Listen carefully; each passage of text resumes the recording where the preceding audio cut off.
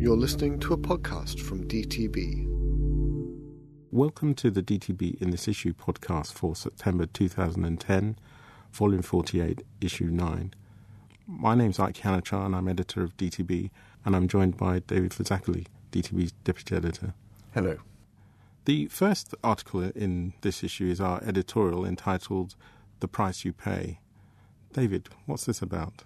This editorial concentrates on the issue of orphan drugs, drugs which are used for rare diseases or conditions where there are not that many people who are affected, and therefore the interest, particularly from pharmaceutical industry, in developing drugs for the management of these conditions is limited. And the European Union has introduced some legislation to support the development of orphan drugs, such as reduced licensing fees and extend the market exclusivity period for such drugs, to try and encourage development in this area. And it's been a success story in that there have been probably something like 60 drugs over the last 10 years that have been made available to treat something like 2.5 million people. And sometimes it's existing drugs that are taken through the licensing process, sometimes it's new ones developed from scratch.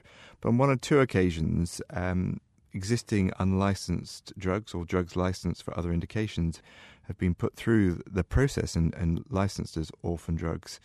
And one of the consequences of this has been that the price has risen once the drug has got this status.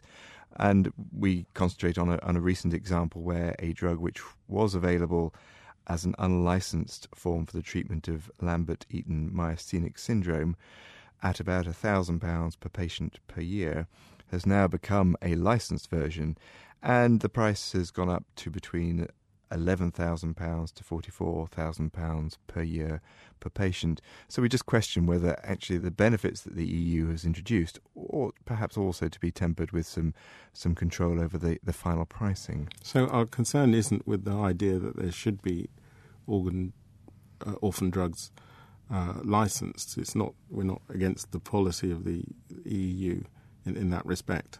No, the policy seems a very fair one, to increase access to medicines for people who've got some very rare conditions. No, it's not that at all. It's the consequence of the pricing that results from this process that sometimes seems perhaps a little anomalous with what has gone before. Okay. The first main article in this issue is entitled Management of Corticosteroid-Induced Osteoporosis. A common condition, David? Yes, oral corticosteroids used widely for a variety of conditions and often in long-term therapy for things like rheumatoid arthritis and even some of the more common respiratory conditions. So people can be on them for a long time, and one of the things we know about corticosteroids is that they do affect your bone metabolism. They lower your bone mineral density and therefore increase your risk of both osteoporosis and, more worryingly, the likelihood of fractures. So there is concern that long-term or high-dose use for long periods of oral corticosteroids will reduce both your bone mineral density and increase your risk of fractures. And what we look at in this article is what can be done about it. What are the options for managing patients who have to be on long courses of steroids? Clearly, what we're most interested in is avoiding fractures.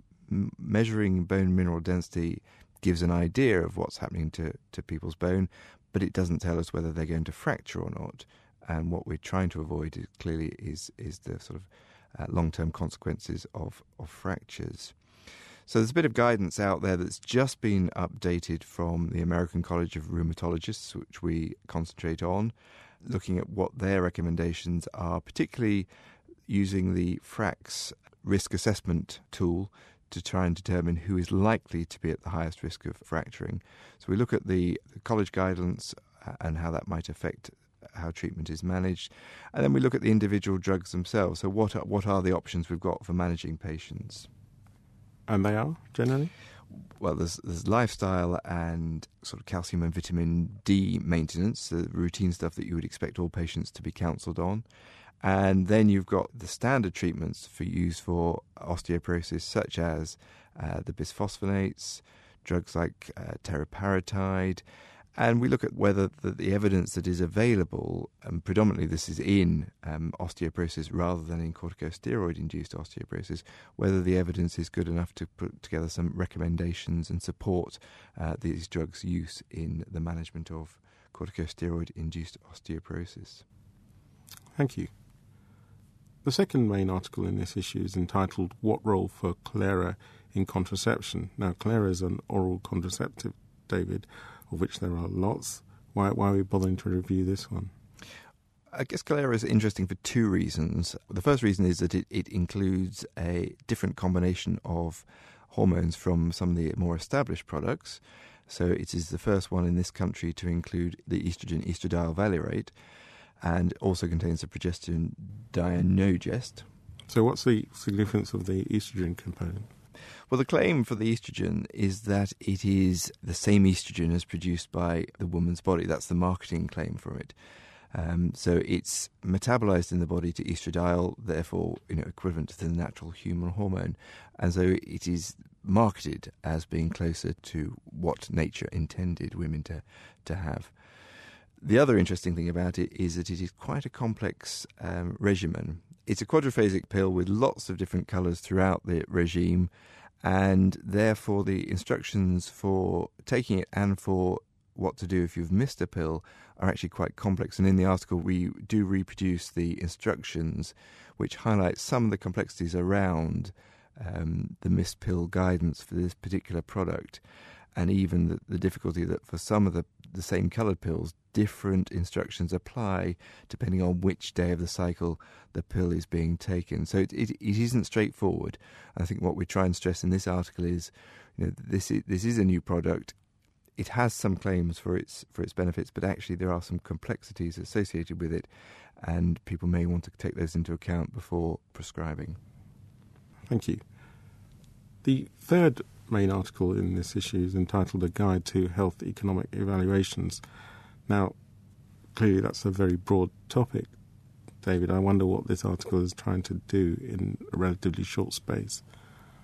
Well, we thought that health economic evaluations are bandied around the whole time. They feature in lots of publications, NICE guidance, and some of the other committees who recommend the use of medicine, such as the Scottish Medicines Consortium and the All Wales Medicine Strategy Group, use these as the basis of their decision-making process. So what we thought might be useful in this article and a future article is to pick up some of the background to health economic evaluations and look at the terms that are commonly used and encountered, so that anyone who's reading these for the first time or coming across them as part of decision-making practice-based commissioning groups or as decision-making groups at primary care trust level can have an idea of what the actual terms are that they are likely to be faced with in these evaluations, to give a bit more background. So it's taking the terms and explaining them perhaps to people who aren't so familiar with them. Thank you. And finally in this issue, there's a brief mention of our Don't Drop Mixtard 30 campaign. Mixtard 30 is a type of biphasic human insulin which is going to be withdrawn from the UK market at the end of 2010. DTB objects to this move and has launched a campaign against it. To find out more about this, please go to our website dtb.bmj.com. You can also go there to read about any of the articles that David and I have discussed in this issue. For more information about this programme and other BMJ Group podcasts, go to podcasts.bmj.com.